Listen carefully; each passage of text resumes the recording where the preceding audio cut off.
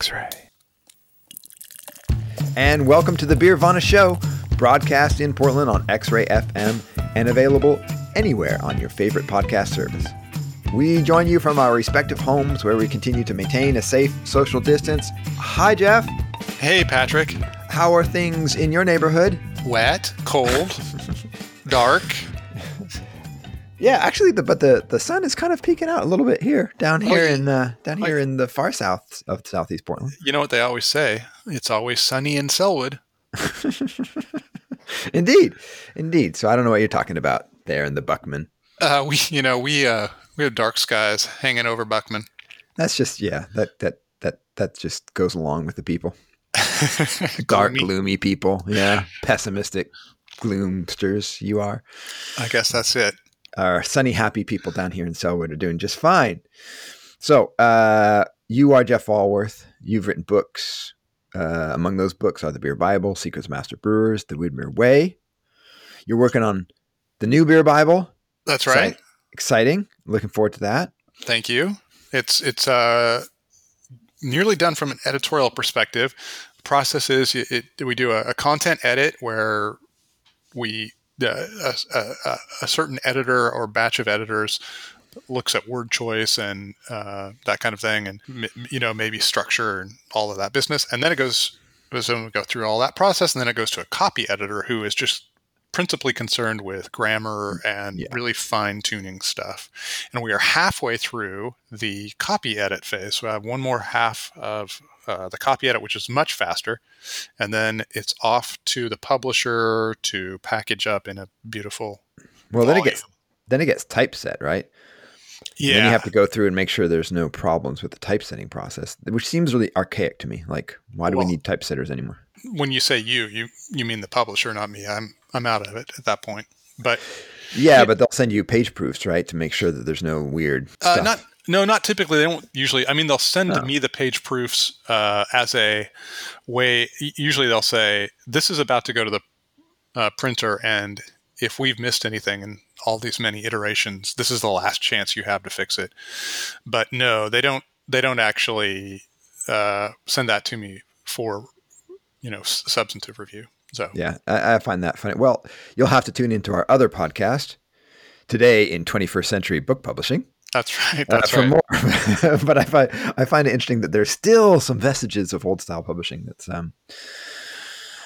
still exists. But you have to sort of set up the pages, make them look nice and all that. So yeah, that's exactly right. If you're actually putting it between covers in a tangible copy, like for example in the Beer Bible, I'm not sure if this is true with all books, but it has to be done in blocks of 16 pages. The way it's bound. So if you go, it's got to be, the book has got to be divisible by 16. And if we go over 16, then we got to, fill it full of photos or something to make it spread back out to the next block, or trim it down to just have like action shots of you. Like the last 4 pages can be like Jeff in action. Yeah, that'll definitely Jeff with a pencil. Jeff with a beer. Jeff breaking leaves. Long as there's no Jeff caught in an unexpectedly candid moment on Zoom. Because, oh God. No, that's the other Jeff. That's right. They're not buying the book for the beer, man. They're buying it for you. That's true. Did I introduce you? You're Patrick Emerson, a professor of economics at Oregon State University. A man who needs no introduction. I think that must have been what I was assuming. So that was superfluous. But thank you anyway. Yes, indeed. All right. So here we go, and this is going to test my pronunciation. But on today's show, we're going to do a deep dive into one of the hottest old things in beer, Kveik yeast. How did I do? I think that's good. The Norwegians will be proud. I hope so. These old farmhouse strains of yeast have been around for generations and longer as breweries in Western Norway pass them from one generation to the next. Lately, IPA brewers have repurposed them to make bright, juicy IPAs, but the possibilities extend far beyond hoppy styles. So today we're going to do our big deep dive into Kveik and farmhouse brewing. And in fact, not only that, but you and I have done laboratory experiments with Kveik. in the That's sense that right. we tried to homebrew with it.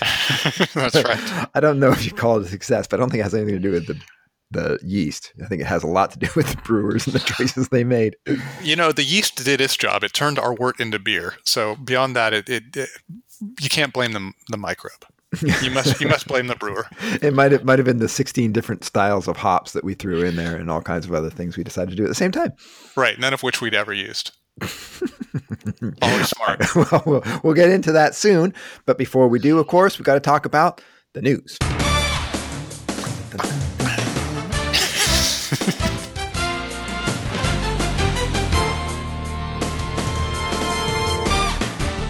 Some very good news arrived last week with the announcement that drug manufacturer Pfizer had developed a COVID-19 vaccine that was more than 90% effective among the more than 43,000 participants in the trial.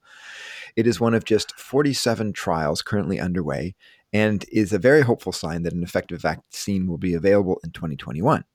This is obviously very good news for restaurants, pubs, and breweries looking at a long, dark winter. Yay! Yeah, that was pretty exciting. This is the German guys, BioNTech, I think is what they call themselves. I read an article about the founders of the German company, two Turkish immigrants, and this is one of those RNA style ones that is great. A brand new style of vaccine. So we'll see. That it was a fair amount. They had gotten to a fair number of people who had been infected, which is the key thing. Right. You need to look at among all the infected, how many had the vaccine and how many had the placebo. Right. And so they're thanks to the huge second wave of COVID infections, I suppose they're going to get very quickly to the next threshold, which is when they should actually might get FDA approval.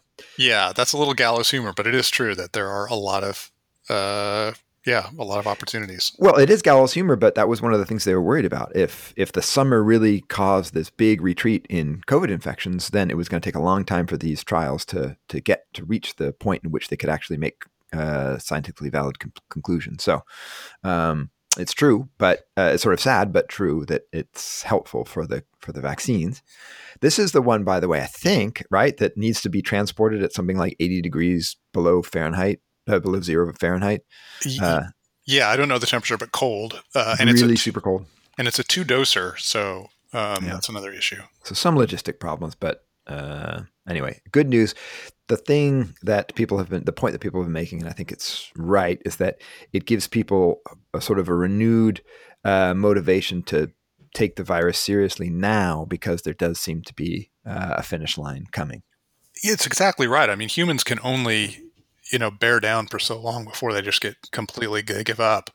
And there's something really weird about not knowing that makes you kind of lose all strength of will. But if I got to make it until these things start coming out in the spring and summer, and then we're going to be through this, then it's a lot easier to just, stick with the program and try to get through all this.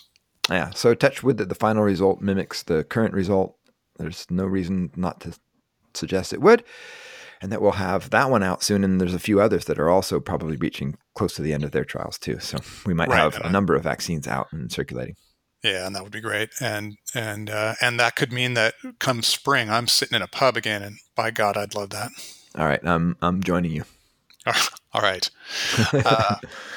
In our second item, as a follow-up to a piece we reported earlier, Gail Benson, owner of the New Orleans Pelicans and Saints, recently announced that she was renaming Dixie Brewing. The new name will be Faubourg Brewing, a French word used to indicate the neighborhoods of New Orleans. The brewery is taking the opportunity to update the beer with the name change. GM Jim Birch reported the brewery's flagship lager would go back to its all-barley 1907 recipe, and said the Faubourg lager will be a bit crisper. It is going to have a tad more alcohol. It won't have the rice. It'll have the more frothy, foamy head. They will use the name change as an opportunity to update the line too, adding 3 new beers, including an IPA. So that's kind of a big deal. We talked about it in the context of the Black Lives Matter movement, and how people are revisiting problematic names that have been holdovers from an unexamined earlier time, and they're examining them and making changes. So that's great. Yeah, that is great. I look And this forward to having Faubourg, a new Faubourg lager. yeah, me too. And Faubourg is one of those words that is really meaningful to New Orleanians apparently, but not people outside. So I don't really know what it means. But that's cool too, right? It's a wink to local people, which I give it up to them for that. That's cool. Yeah, absolutely. Cheers. Indeed. Now we turn to the Kawike yeast and Kawike beers. Indeed. So, Jeff, you got to get us started. What do we need to know about the origins and history, and then later we can talk about how it's being used currently in American craft beer. All right. Oh, But oh first, wow! but first, just to wet my whistle for It's beer o'clock. what might be a lengthy description, I need to have a little bit of beer. And I did not, we both tried to find Kawike beer, beer made with Kawike yeast, and I couldn't find it. You succeeded. But I have a beer that casts back to our GABF episode. One of the beers we did not find, local beers, that was a winner, the Old Town Pilsner. Oh yeah, which is, can you hear that? I can. Very Nice. very clearly. Very good. Thank you. It is a robust, they call it a pre-prohibition lager on the label, and I can't remember which Pilsner category it won in, but I went and bought a 4-pack at the brewery with a pizza, and it is golden colored, slightly honey colored, I would say, tinge, just a tinge off brilliant. Uh-huh. And it's a super nice beer. I don't think you've had this one, have you? Did we not have it in our Great Pilsner Taste Off? We did not. Ah. This one is especially good, and actually, for a blog post I was doing, I was emailing Adam Milne, the owner, and he said that the brewer Andrew, who is a lager guy, was super pleased with this batch, and I agree. This is an incredibly good batch. I think they won bronze. They might have won gold if they'd had this batch. Yeah, well, cheers to them. There's a bunch of weird pilsners that we just couldn't find during our Pilsner Taste Off. Well, a bunch, but a few very notable pilsners we couldn't find during our Pilsner Taste Off. So that makes me think that next summer maybe we need to do it again. I think so. I mean, it's amazing. Here we had this Pilsner Taste Off. We had a bunch of great beers, and 2 of the ones we didn't get to taste went on to the GABF to win medals. I mean, yeah. What an embarrassment of riches we have here. Yeah, we were just talking about the Block 15 Gloria, which is another Pilsner that we couldn't find at the time, generally widely available, but for whatever reason, it wasn't on the shelves. Yeah, I know. It's amazing. Okay, back to Kawike. Back to Kawike. In fact, I do, so as you mentioned, do have one. I'm going to wait to open it for a few minutes until I'm introduced by you, and then I can open it once I'm a little more well-informed. Excellent. Okay. Well, let's just start with the word, because it's this bizarre word. It's a Norwegian word, and almost all of the information that I'm going to present today, very authoritatively, actually, full disclosure, actually comes from a man named Lars Marius Garskjold, a Norwegian who discovered this amazing vein of farmhouse brewing in his backyard, and then began exploring further and found that farmhouse brewing still exists all across Scandinavia, down into the Baltics, and even into Russia, which is just amazing. And he's got a book out, which I encourage everybody to read. It's one of the best beer books written in the last 50 years. And I say that seriously. It's just absolutely vivid with amazing information. Mm. So then this word Kawike is now in regular use, and it is the Norwegian word that means yeast. And he writes, it comes from the same root as the English quick in the meaning of being alive. In fact, in dialect Norwegian, Kawike is 2 different nouns. One is female and means the yeast, while the other is male and means to breathe new life into something. It's used of kindling a fire and also metaphorically of inspiring people to work harder. So both of these are kind of, totally perfect for a yeast, both senses. Right. So Kawike. Well, I want to let's get into it, but I want to start out giving Lars the floor because his book is so cool, and he tells this amazing story about how he first discovered this tradition, and I'm going to read a little bit of that. All right. He went to a home brewer. So these farmhouse brewers are basically home brewers, and this beer does not make it out into the commercial world at all, which is why it was kind of hidden for so long. Right. And his name was Sigmund. I think it's Jarness. Sorry, Sigmund, if I got that wrong. And they sat down, and the first thing they did was have a beer. But he stayed for the whole brewing session, which he describes. But they sat down and had a beer, and this was his first experience with the farmhouse beer that comes from this region and this yeast. And he said, I couldn't really judge it very well from the sample, but one thing stood out: a strong aroma of orange peel and Christmas spice. And he was very drawn in, and so then they went brewing. The way Sigmund brews is with juniper water and a long mash that's very exotic and bizarre, and you should read all about that. We're here to talk about the Kawike, so I'm just going to go right to that part of the brewing day. So he continues. Sigmund then brought out the Kawike. The first thing he showed us was the traditional yeast string known as a yarkan. It looks like an intricate wooden necklace or an animal spine. The yarkan was used to gather yeast from the fermenter, which then dries on the wood. Because of all the little wooden links in the ring has a large surface in a rather small volume, so it is effective at collecting yeast. It was then hung up somewhere until it was time to brew again. Yeast dried like this can stay good for years. And within this region of Sweden, people also use a thing called a yeast log, which is sort of a similar process. And in Sweden, they make them into little cakes, which look just like donuts. I've seen photos in his book, which is kind of amazing. Uh-huh. So he pulls out the yeast ring and shows it to Lars, who's really surprised and amazed by it, and then throws it into the wort, where all this dried yeast is collected on the yeast ring. And he continues. Puzzled by this, I asked what temperature he pitched the yeast. Around 39 C, which is 102 degrees Fahrenheit, was the answer. Silence followed as I stared at him. Seeing my surprise, Sigmund mildly added, my brother Gunnleif has measured the temperature during fermentation to 43 C, 109 degrees Fahrenheit.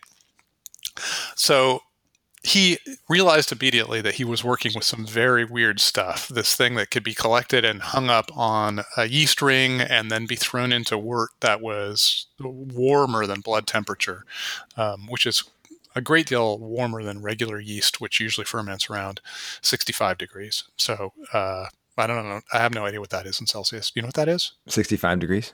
No. Yeah. 20? Like 20, yeah, something like that. A little less, maybe 18. I don't know. Anyway, that was his introduction to Kawike yeast, and he became super fascinated and wondered, is this a typical thing? And he traveled around it, and it turns out it is.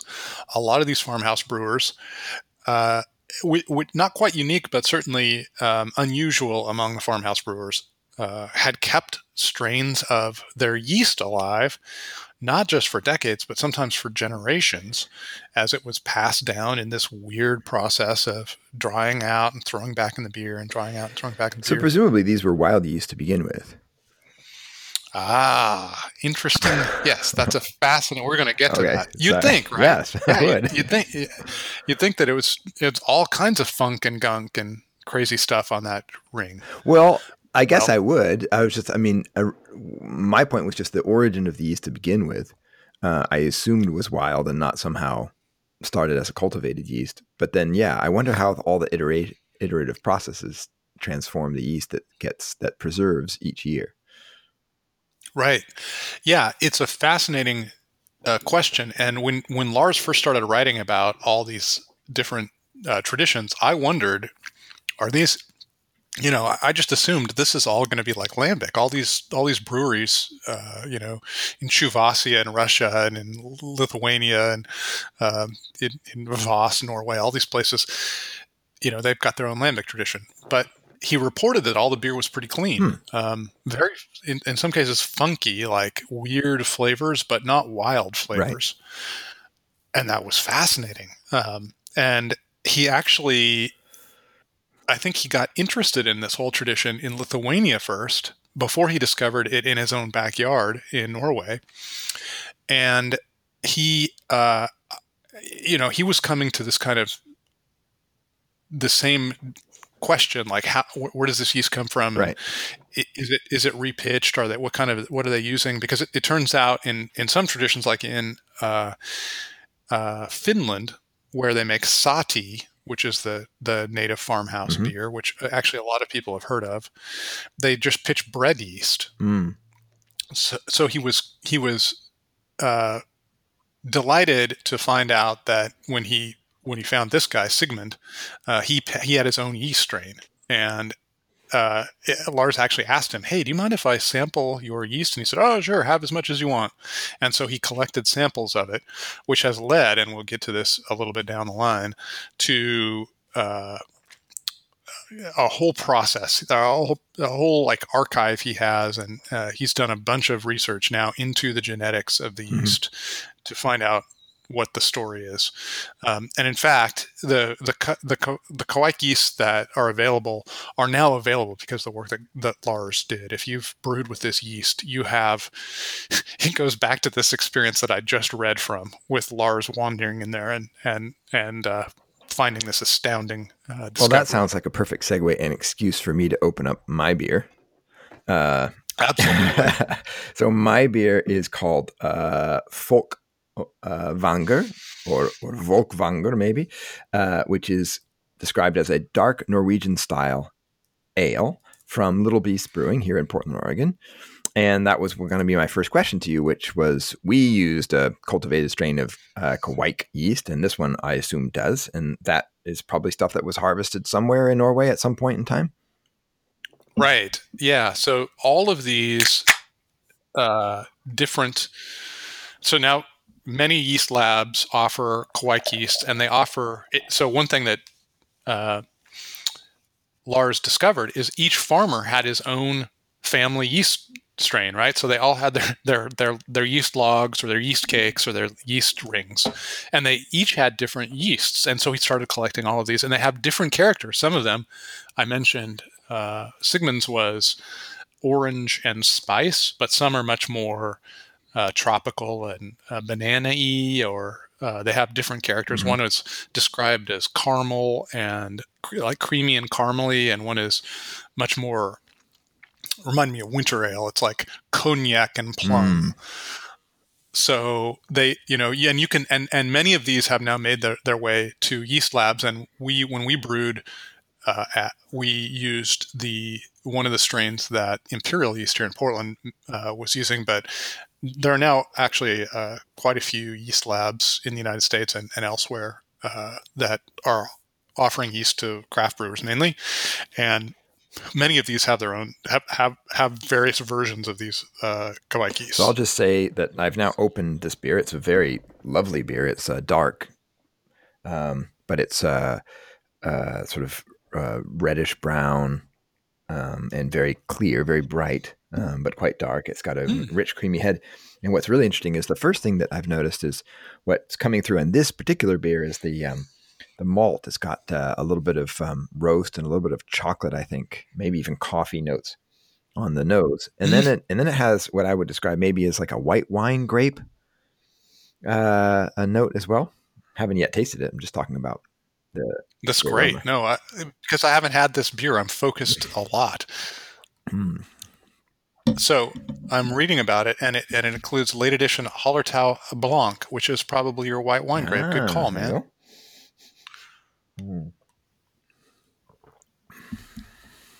Yeah, that's delightful. Really delightful, actually. The roastiness is is beautiful, and I'm a little bit sensitive to roast, so it's got a roasty, rich malt feel, but it's not a heavy beer at all. And yeah, it has a little bit. I guess it's coming from the hops. It has a little bit of grape flavor, but nothing. What's interesting is there's nothing I could tell you that's really distinctive about the yeast. Interesting. That comes to my my palate right away, but I will ponder as we talk some more. That's interesting. Are these cultivated yeast strains from his samples that he took? Sorry, Lars's samples. Lars and I think others. I'm not sure Lars is the source for every single one that you're going to find. He opened the door, and other people have come in. And that's right. And the strain that he found at Sigmund's is broadly available. It's one of the most widely available. So that one is quite widely available. I think one of the interesting things about this yeast strain, which we can now delve into a little bit, is it behaves differently depending on how you use it. Mm-hmm. So all yeast does that, right? Yep. So that's actually not too shocking. But because this this yeast strain is so weird, if you brew with it normally, I think you get less character. And it's possible that you're not tasting the character either because it's dominated by the roast palate and it's a little bit is blotting out some of the more subtle notes, or because possibly Charles Porter, the brewer there, didn't brew warm enough. Right. So one thing it turns out is that the farmhouse brewers across the whole region tend to brew very warm. One of the most fascinating things, so not just with the Kveik yeasts, but Kveik yeasts, but across the region, is they tend to brew at blood temperature, which I think of, I call it blood temperature. Like the temperature of our human blood. They don't call it blood temperature. They call it milk warm, which is, for Americans, that may mean like, but milk is not warm. Well, it's not warm when you get it in the fridge, but it's really warm when it comes out of the cow. Right. And that's what they're referring to, the temperature coming out of a cow, which is sort of like blood warmth. And that when they measure that, it tends to be around 97 degrees. So these yeasts are, predisposed for very, very, very warm temperatures. Yeah. We faced this issue when we were homebrewing. How to ferment at such a warm temperature. And I failed. I tried to keep it up, but that's really warm. So you can imagine how it's hard for local brewers, for example, who want to use this yeast and really get it to express the character to keep it that warm. That's right. If you don't have temperature control in your fermenter, you're going to have trouble. Though Sigmund, you know what his process is? Yeah, I was just about to ask, how do the farmers do it? Yeah, exactly. So that's the cool thing. And this is one of the reasons why Lars's book is so interesting, because it's really, if you're a home brewer, these guys are home brewers too. So it's all pretty easy to do. He runs the wort off, pitches immediately when it's super warm, and bundles his fermenter up. He just insulates it really deeply. And this takes us to the second thing that's really characteristic of Kveik yeast, which is that it ferments crazy fast. and ours did not ferment this fast, and I think it's because it wasn't warm enough. I didn't have it warm enough. But he has this long database of different yeasts, and the majority of yeasts, something like the vast majority of Kveik yeasts ferment within 48 hours, but quite like maybe more than half, some large percent will ferment within 12 to 24 hours, which, you don't have to have great technology to keep anything warm for 12 hours. If it starts out warm, you can keep it pretty warm for 12 hours. Yeah, if you bundle it up. Good. Yeah, these are incredibly vigorous strains. Oh, that's fascinating. So these things just gobble things up right away. Yeah. There was, I don't know where I saw this. It might have been in Lars's book, it might have been somewhere else, but a researcher was working with this yeast, and he wanted to test it out. So he made a little like test tube amount of it of wort and pitched it, and then he went out to lunch, and he came back 40 minutes later, and it was fermenting. The vigorous yeast, those Norwegian yeast. Yeah. So if you haven't brewed before, you just to say, it takes hours usually for any visible sign of fermentation to begin, even with vigorous yeast. So for 40 minutes is crazy. And so the alcohol content in the wort starts building really quickly, and I imagine that's good for like purity, right? It's like we talked about this, and you set me up, but we didn't. You're just that good. I am, especially when I've got a few mouthfuls of Folkvanger in me. Exactly. By the way, my Old Town, I just to report back now that I'm halfway through it, it's got a really wonderfully tangy herbal hopping, which is just super delightful. It's really a smooth beer, but it's got quite a bit of hop character, and it's flavor more than bitterness. It's just deeply flavorful. Does it have would you consider that hop character traditional, or is it sort of a new school hybrid? It's totally traditional. They use Herzbacher, Spalt, Mittelfrüh, and a little Santiam, which is an American noble. It's an American version of the noble hops, and it tastes totally German. I don't think they won in the German hop or the German Pilsner category, and it's probably just because it's too hoppy. It's a little bit too assertive in the hops, but it's no more hoppy than you'd find in a Czech Pilsner. It's not like it's American crazy. It's just Germans don't go quite as far. Yeah, since we're talking about the beer, the Folkvanger here is lovely. I'm still trying to pick out the Kveik yeast notes, but what I can say is, just like we were talking about in a previous podcast a few weeks ago, it's fall outside, it's wet, it's windy, it's cool, and that roasty malt, that malt characteristic that comes through, it just feels really warming and appropriate for the season. Man, I got to go get me some Folkvanger. You got to get it. By the way, before we went to the podcast, I told you the story, and I'll relate it now, which is I went into the store thinking it would be great if I could find something brewed with Kveik yeast, and I didn't really know what I was looking for. And I saw this can, and the immediate presentation, I thought, wow, that thing looks like if it was going to have Kveik yeast, that would be the one. It's a really cool can with sort of this, runic kind of script, and then a bunch of like swords and feathers, like all pointing. It's cool. Did you say the font is like runes? Yeah. It's cool. So anyway, go find yourself some. It's good. Excellent. I will do that. And I guess I get that it's fast fermenting yeast and how that might keep the beer kind of pure in a farmhouse setting. Yes, exactly. So this goes back to your first question about wild yeast. And why, and why these things aren't funky and weird and full of bread or other things. Well, there are a few reasons to why this is the case. One is that this yeast is so vigorous that it outcompetes other things. So spoilage microorganisms, other yeasts that are. So there's this. These are Saccharomyces yeasts that Kveik is Saccharomyces, which is just regular ale yeast. But there are like if you go pick a plum and it's got that film on the outside, and you analyze that film, it's going to have bread, it's going to have sac, it's going to have all these other kinds of weird yeasts that we don't know that much about, which are not really like they're not what we put in beer.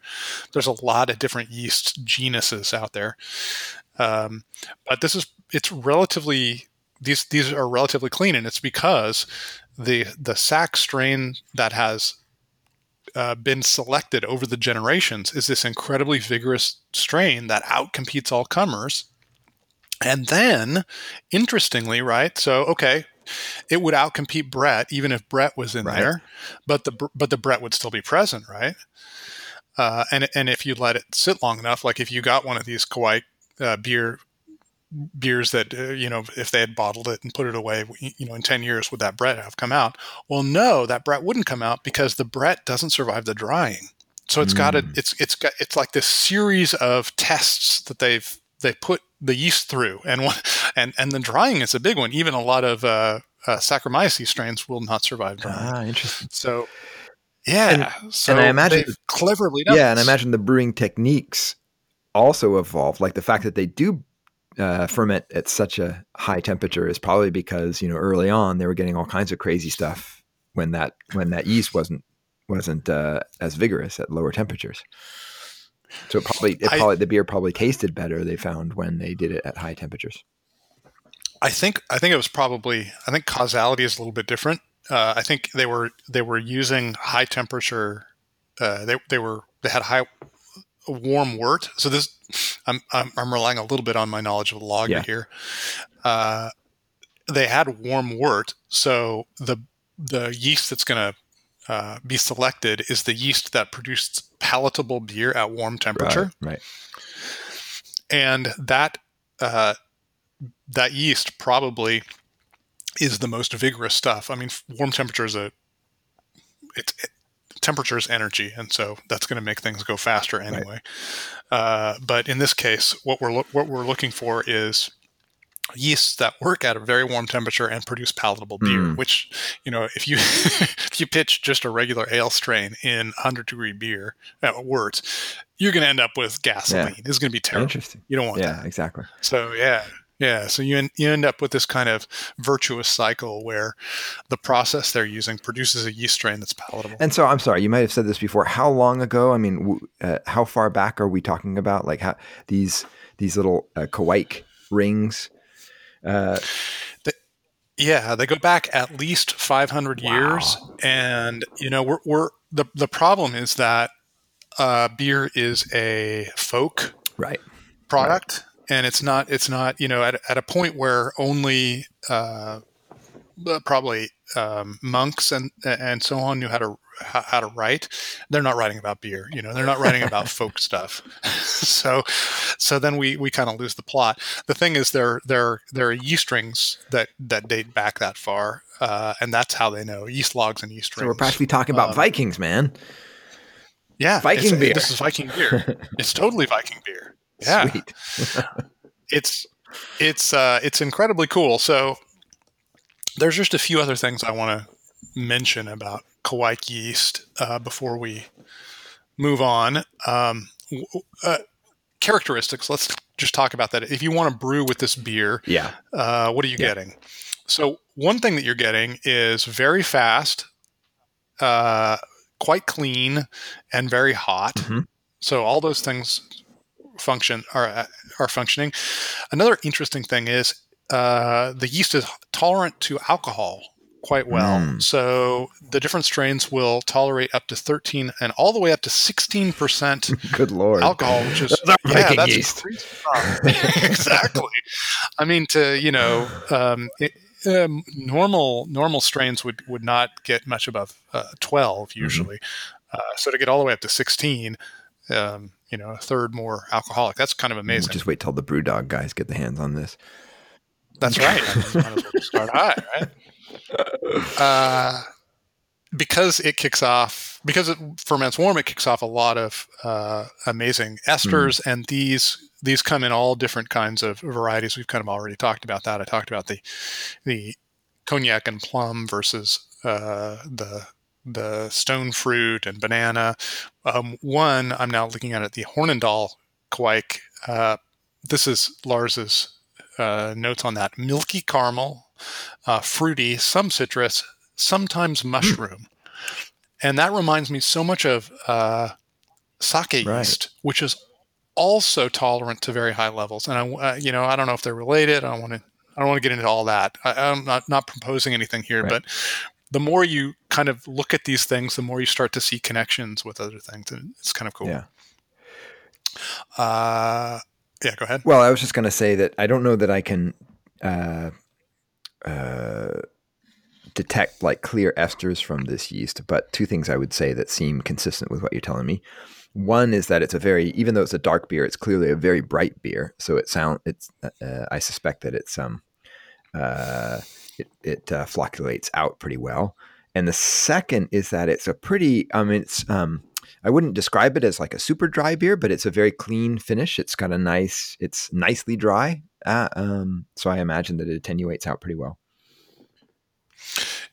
Good job, my friend. Apparently the Kveik yeast are largely high flocculators, which means that the yeast cells will clump together and drop out of solution and leave you with a clear beer. Mm-hmm. And when we brewed, we assumed it was going to be like a saison yeast and dry out completely. And they don't actually dry out completely, but they do dry out pretty well. Mm-hmm. So if you're brewing at a very high alcohol beer, it won't go all the way down to, 1 Plato of apparent attenuation or very, very dry, but it will dry out better than typical ale yeast. It will grind through that maltose pretty well. Yeah, look at me. I'm 2 for 2. Yeah, it has that kind of crispness of a lager, that kind of sort of dry, crisp feeling. So yummy. And that's the last thing. So here's the last thing. Oh, I'm 3 for 3. Boy, I'm I'm informed. You're just nailing it. You're impressive, man. So the last thing is the quite many of the people. So we have this super obscure strain, obscure strain of yeast that for hundreds of years no one in the wider beer world is aware of. All of a sudden, it presents itself, and now it's in all these different yeast labs, and now people are starting to brew with it. Mm-hmm. And what they're discovering is it has many applications in the brewing industry because they ferment so fast, and they ferment fast, even relatively fast, even at lower temperatures. Apparently, this is what I'm told.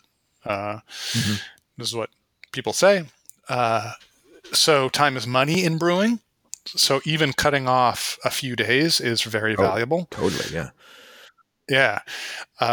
So that's helpful. You can get clean ferments, and I have seen people refer to Kveik lagers. Ah. Exactly like you said. If you're making a lager, the lager yeasts are great at doing what they do, but they take a long time to go through primary fermentation, usually a day per point of Plato. So we're talking about, for a regular like Pilsner, you're talking about 12 days, something like 12 days. Well, if you can cut that, by 2/3, that's great. And then if it's very clean, the big problem with lager brewing is after those 12 days, you end up with this kind of nasty, sulfurous, gross thing, and you got to let it lager to clean up all that stuff, right? So if you can make those really clean beers like the one that you're drinking there with the Folkvanger, fast and clean, it has many industrial applications, which is super ironic given its farmhouse roots. Like nobody would expect that. No, not at all. And so actually, the other thing that I know, because I saw something you wrote recently, is that because of all of the fruity esters, people are starting to work with this in IPAs. Yes. Absolutely, yeah. There are certain strains that are the strains that produce more of the tropical fruit. Right. People are loving them working with bright, juicy American hops, and so the Kveik IPAs are unsurprisingly the most popular version of this strain. The Americans who are making IPAs are really attracted to it as well for other reasons than efficiency and cost savings. Yeah, that's why when I went into the store looking for something, just because of what you'd written, I figured that's probably what I would find. But instead, I find the Folkvanger. I know, and I have to say, I give Little Beast a lot of credit, because it sounds like they tried to make a beer that was more in line with the kind of beer that you'd find if you went to Western Norway. Yeah, and by the way, in case I'm not clear, this is a fantastic beer. This is a really fabulous beer, I think, for exactly the reasons I've described. It's got this really warm, sort of roasty chocolate coffee note. It's got the hops that give it a little bit of fruitiness, but kind of like a white wine fruitiness, and it's clean and crisp. It's just like a perfect fall beer, if you ask me. Ooh, that sounds so good. I got to get myself some Folkvanger. Also, can we just say it's got an amazing name? Folkvanger. We keep saying it. It's an amazing name. Yeah. Who knows what it means? I know. I hope it actually means something reasonable in Norwegian. I'm sure it does. Yeah, it's the Vanger that we need to figure out, because the folk seems pretty straightforward. The folk seems pretty good. Yeah. People's beer or something. Yeah, right. So the last thing, and then I think I've said all I can say about Kawhi yeast is the really fascinating thing is the genetics. So Lars took this thing to have it gene sequenced, and he found that when we look at gene sequencing of beer yeast, there are kind of two giant categories where beer comes from, and then a third, like more smaller family of beer yeasts. And he was curious, like, is it one of the classic three, or what is it? And it turns out that it's actually a combination. And this is also, your instincts were incredibly good this time, because this was one of your first questions. Was it a wild yeast? I know. Good. Surprisingly, rarely. Good job, man. We should do more early podcasts. You're much sharper. Before you need your nap. All right. Yeah, that's right. So the interesting thing is it has two ancestors, and one of the ancestors is unrelated to other strains that have been sequenced. It's a completely novel category, which is super cool. And to your point, I think not surprising, right? So it's not been touched by other things, but at some point, way in the distant past, it has an ancestor that's related to Hefeweizen yeast, which is in the first of the major beer categories, and it's most closely related to Hefeweizen. So it's a descendant of. So at some point, somebody pitched some yeasts or something, or it's hard to say. Right. But Lars speculates that all of the Kveik yeasts in Western Norway and Norwegian farmhouse brewing extends beyond Western Norway. The Kveik yeast comes from Western Norway. He speculates that because all of them that he's tested have that original weird, undocumented yeast strain as an ancestor, that they must all be related at some point if you go back far enough, which is also super cool and fascinating. Wow, that is amazing. Oh, and by the way, one last thing. Okay. When you get these yeast strains in Norway, they are usually, actually all of them, are mixed strains. 2 to 10 different strains of Saccharomyces in there. A lot of times they're related, and a lot of times one or a few of them are dominant. But they're complex strains that have a lot going on. And most often, when they're taken out of that context, taken to a lab, the lab will select the dominant strain, and that's what you get. So when we brewed, we were getting an isolate of the dominant strain. Right. There is a lab in Maine that does the full meal deal. So if if you're really interested, Maniacal Brewing in Maine is the place you want to go. All right. Nice. Yes. What were you going to say? I was just going to say I have an answer to what Folkvanger is. Okay. And of course, those who study Norse mythology will be hitting their heads that it took us this long. So in Norse mythology, Folkvanger, this is of course from the authoritative Wikipedia. Folkvanger is a meadow or field ruled over by the goddess Freya, where half of those that die in combat go upon death, whilst the other half go to the god Odin in Valhalla. Folkvanger. Now, Folkvanger. Does it tell you how that sorting happens? How is it decided which warriors will go to Folkvanger and which to Valhalla? This is some little question and answer thing. Let's see if there's an answer. Oh no, it's real time. It's real time Wikipedia reading.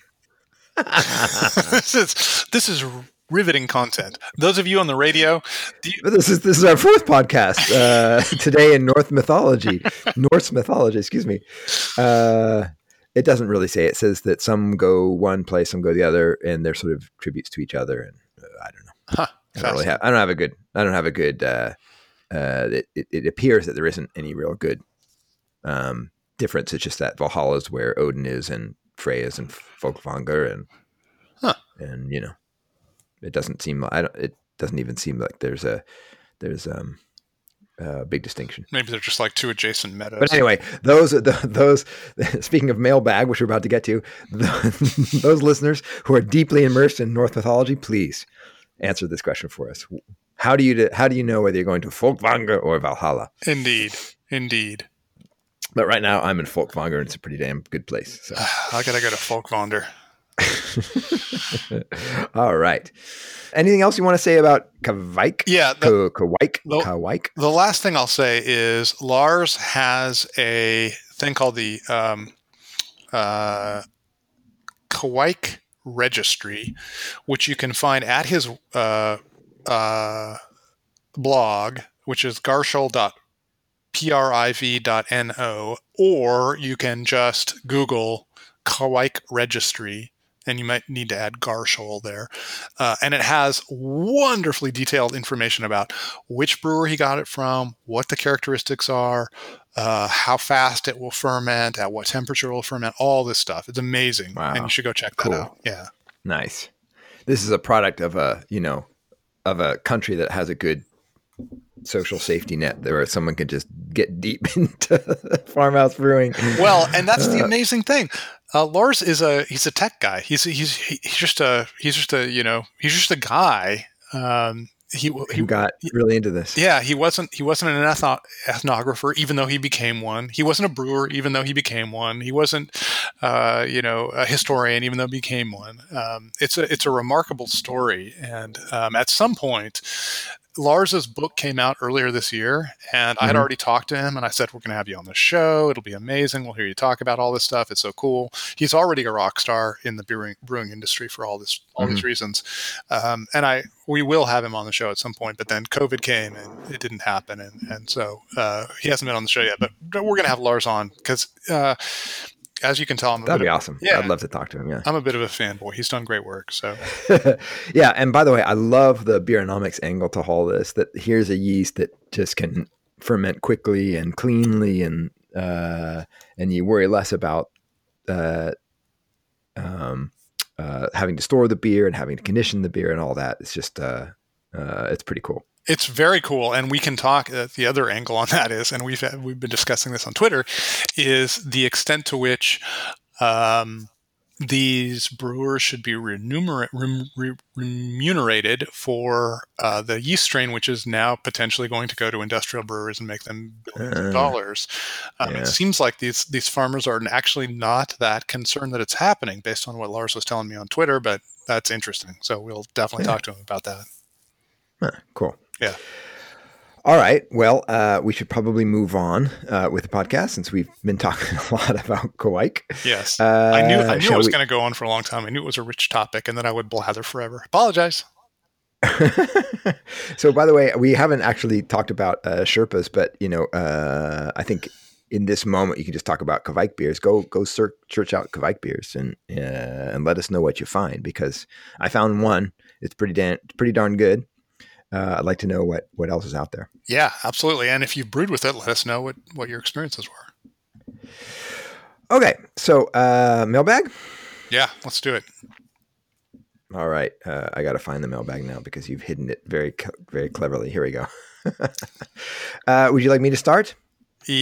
Well, yeah, that first one is going to be, that's just the whole thing. And you may need to negotiate how to go through it. All right, here we go. Ready? Yeah. Mason Astley, who writes to us from New England, asks, wondering if you've had any thoughts on kegs at home. Since we moved into a more rural place, we've had space for a basement fridge, and I put in a kegerator. I don't have the option of variety, but I don't have to expose myself to shopping as much, and the beer is much cheaper. And he goes into to how much cheaper it is. You cut it off exactly at the right place. Good man. Yeah, which is right. So this is always, in fact, this is kind of the conundrum I have with homebrewing too, which is the best thing to do with homebrewing, I think. By the way, here's pro tip: get a bunch of friends, get a bunch of people who homebrew, like get to know them, and then share your beer amongst each other. Because you brew 5-6 gallons of beer.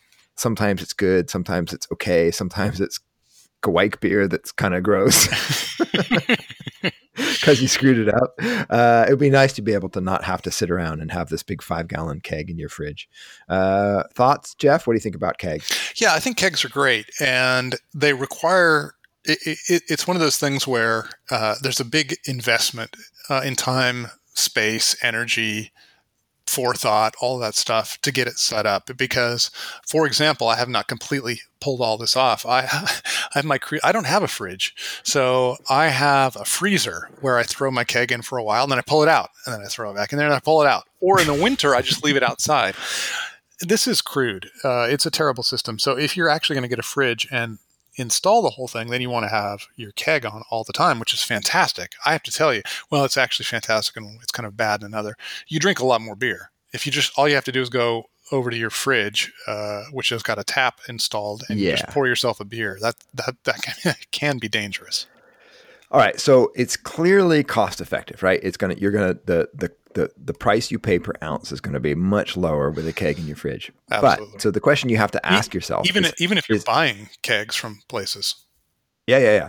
So the question you have to ask yourself is, how much is variety worth to me? And so I'm on the exact opposite end of the spectrum. I like variety a lot, and it's worth a lot to me, and probably much more than the cost savings I'd get for a keg.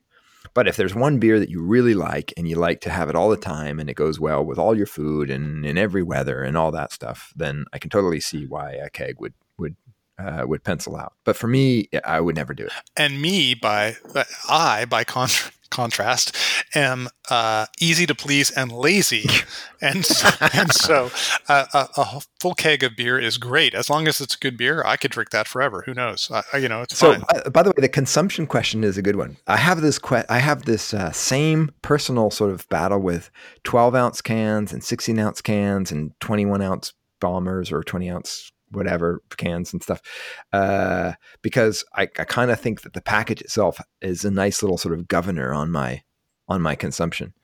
And I think actually this came up somewhere, but to me, like a 12-ounce can is often not quite enough, and a 16-ounce can is just sort of right. So that's kind of my sweet spot.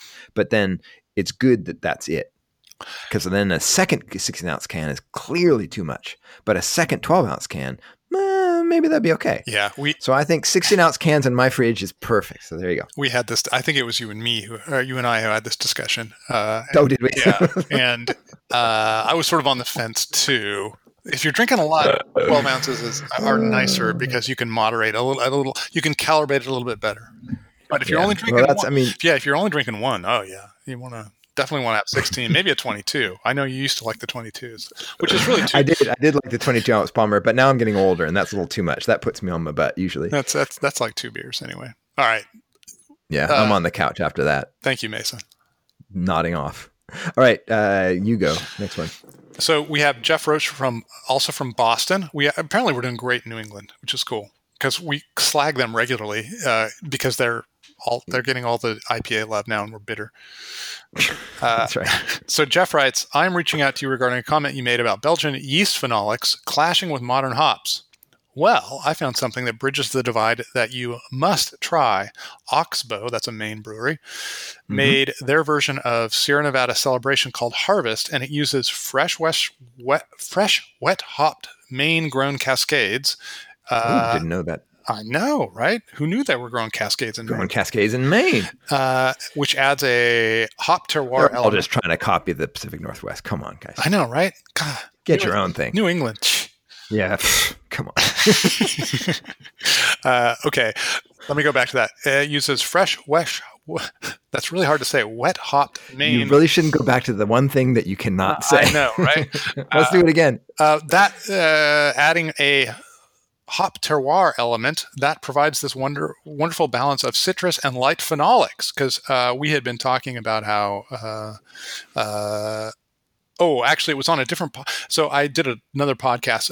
We're combining two things here: our podcast where we talk about fresh hop beers, and I did a podcast with Good Beer Hunting where we talked about how hops and phenolics don't go well together. And Jeff, combining those, says, there's this one beer where hops and they happen to be fresh hops, go really well with light phenolics.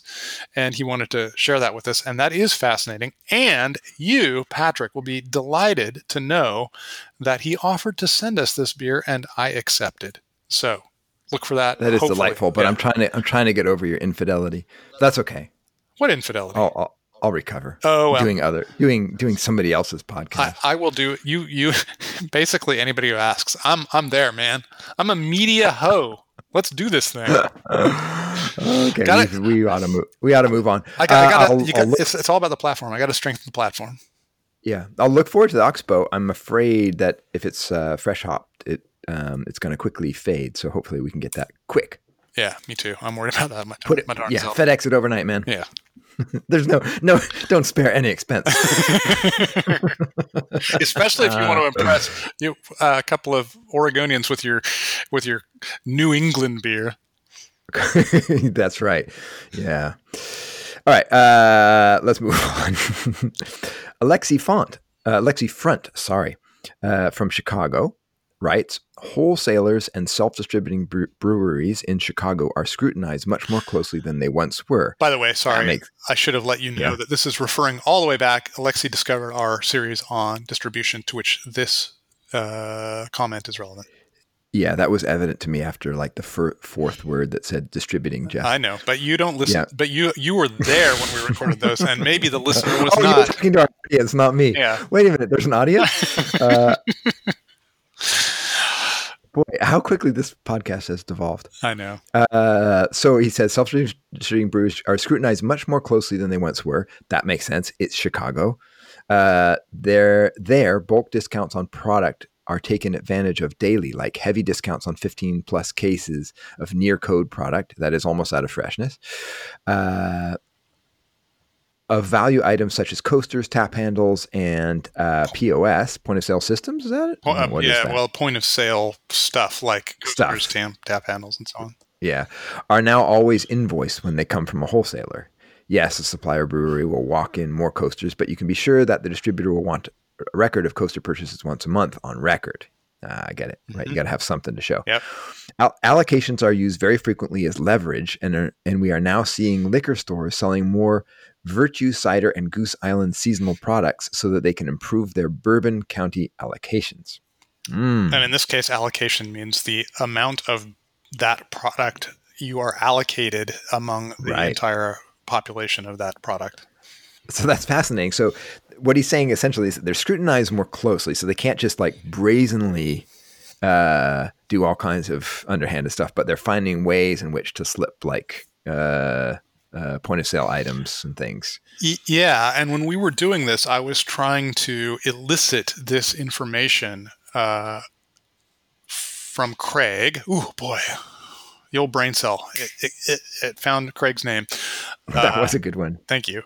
Our Bellingham distributor, who was our reporter, and he was rightly reluctant to get into the whole sausage making of distribution, but there are ways to offer inducements that are totally legal. And Alexi is pointing out that in Chicago they've gone from totally corrupt graft to a much more common, I think, example of the way these inducements skirt the law, but still are powerful inducements. Yeah, the allocation thing is very fascinating. So the idea is that the more that you sell, the more you'll get, and so that causes you to focus more on one brand versus another, right? Yeah, and that just sounds like good business to me, right? Like, of course.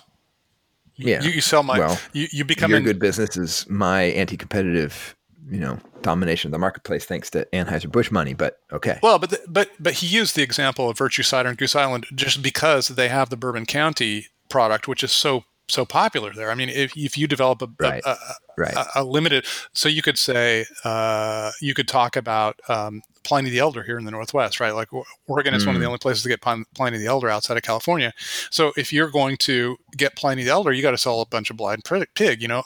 I want to see that you are committed to my brand before I give you my most precious resource. That sounds totally legitimate to me. All right.